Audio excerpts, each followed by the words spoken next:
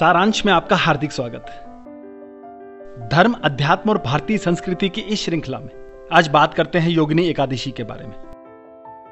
योगिनी एकादशी का व्रत 88,000 ब्राह्मणों को भोजन कराने के बराबर है। भक्तों, एक बार धर्मराज युधिष्ठिर ने भगवान से पूछा कि हे केशव, आषाढ़ मास के कृष्ण पक्ष की एकादशी का क्या नाम है तथा इसके व्रत की क्या महिमा है। तब श्री कृष्ण ने कहा कि हे राजन, आषाढ़ मास के कृष्ण पक्ष की एकादशी का नाम योगिनी है।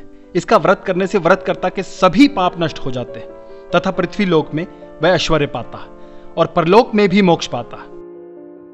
पुराणों में इस एकादशी के महात्म्य महिमा का बहुत सुंदर वर्णन किया गया है। इसके महात्म्य को प्रकट करने वाली एक कथा सुनाता हूं। अलकापुरी में शिव भक्त कुबेर का शासन था।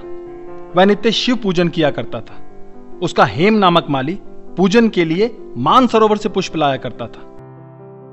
उसकी पत्नी विशालाक्षी बहुत सुंदर स्त्री थी। एक दिन हेम पुष्प तो ले आया, लेकिन अपनी पत्नी के सौंदर्य से मोहित होकर वह उसके साथ रमण करने लगा। फलस्वरूप दोपहर तक भी पुष्प लेकर राजा के पास नहीं पहुंचा। अंत में राजा ने सेवकों को उसका पता लगाने के लिए भेजा। सेवकों ने जो देखा वह राजा को आके बता दिया। यह सुनकर यक्षपति कुबेर ने हेम को अपने पास लाने का सेवकों को आदेश दिया। सेवक उसे पकड़ कर ले आए।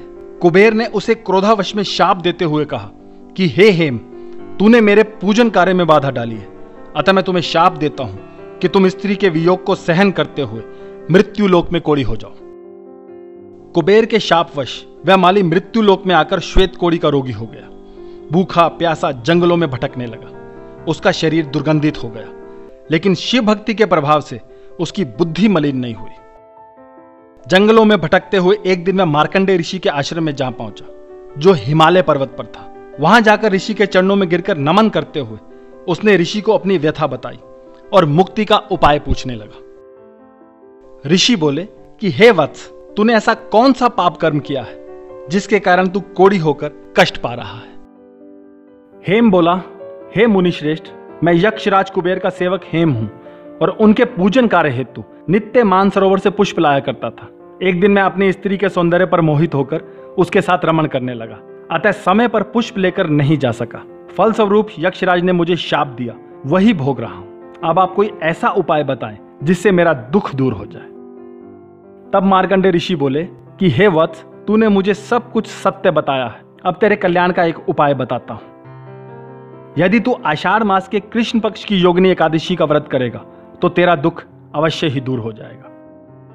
ऋषि के बताए हुए उपाय से हेम अति प्रसन्न हुआ। फिर उसने व्रत की विधि जानकर यह व्रत किया। व्रत के प्रभाव से वह अपने वास्तविक रूप में आ गया और स्त्री के साथ विहार करने लगा। भगवान श्री कृष्ण ने धर्मराज युधिष्ठिर से कहा कि हे राजन, योगिनी एकादशी के व्रत का फल अनेक यज्ञ करने के बराबर है। इसके व्रत से 88,000 ब्राह्मणों को भोजन कराने का फल मिलता है और व्रतकर्ता के सभी पापों का निवारण होकर अंत में स्वर्ग में वास करता है। इस दिन व्रतकर्ता मिश्री का आहार लें तथा भगवान नारायण श्री विष्णु का पुष्प, धूप, दीप, फल, फूल आदि से पूजन करना चाहिए। ओम नमो भगवते वासुदेवाय।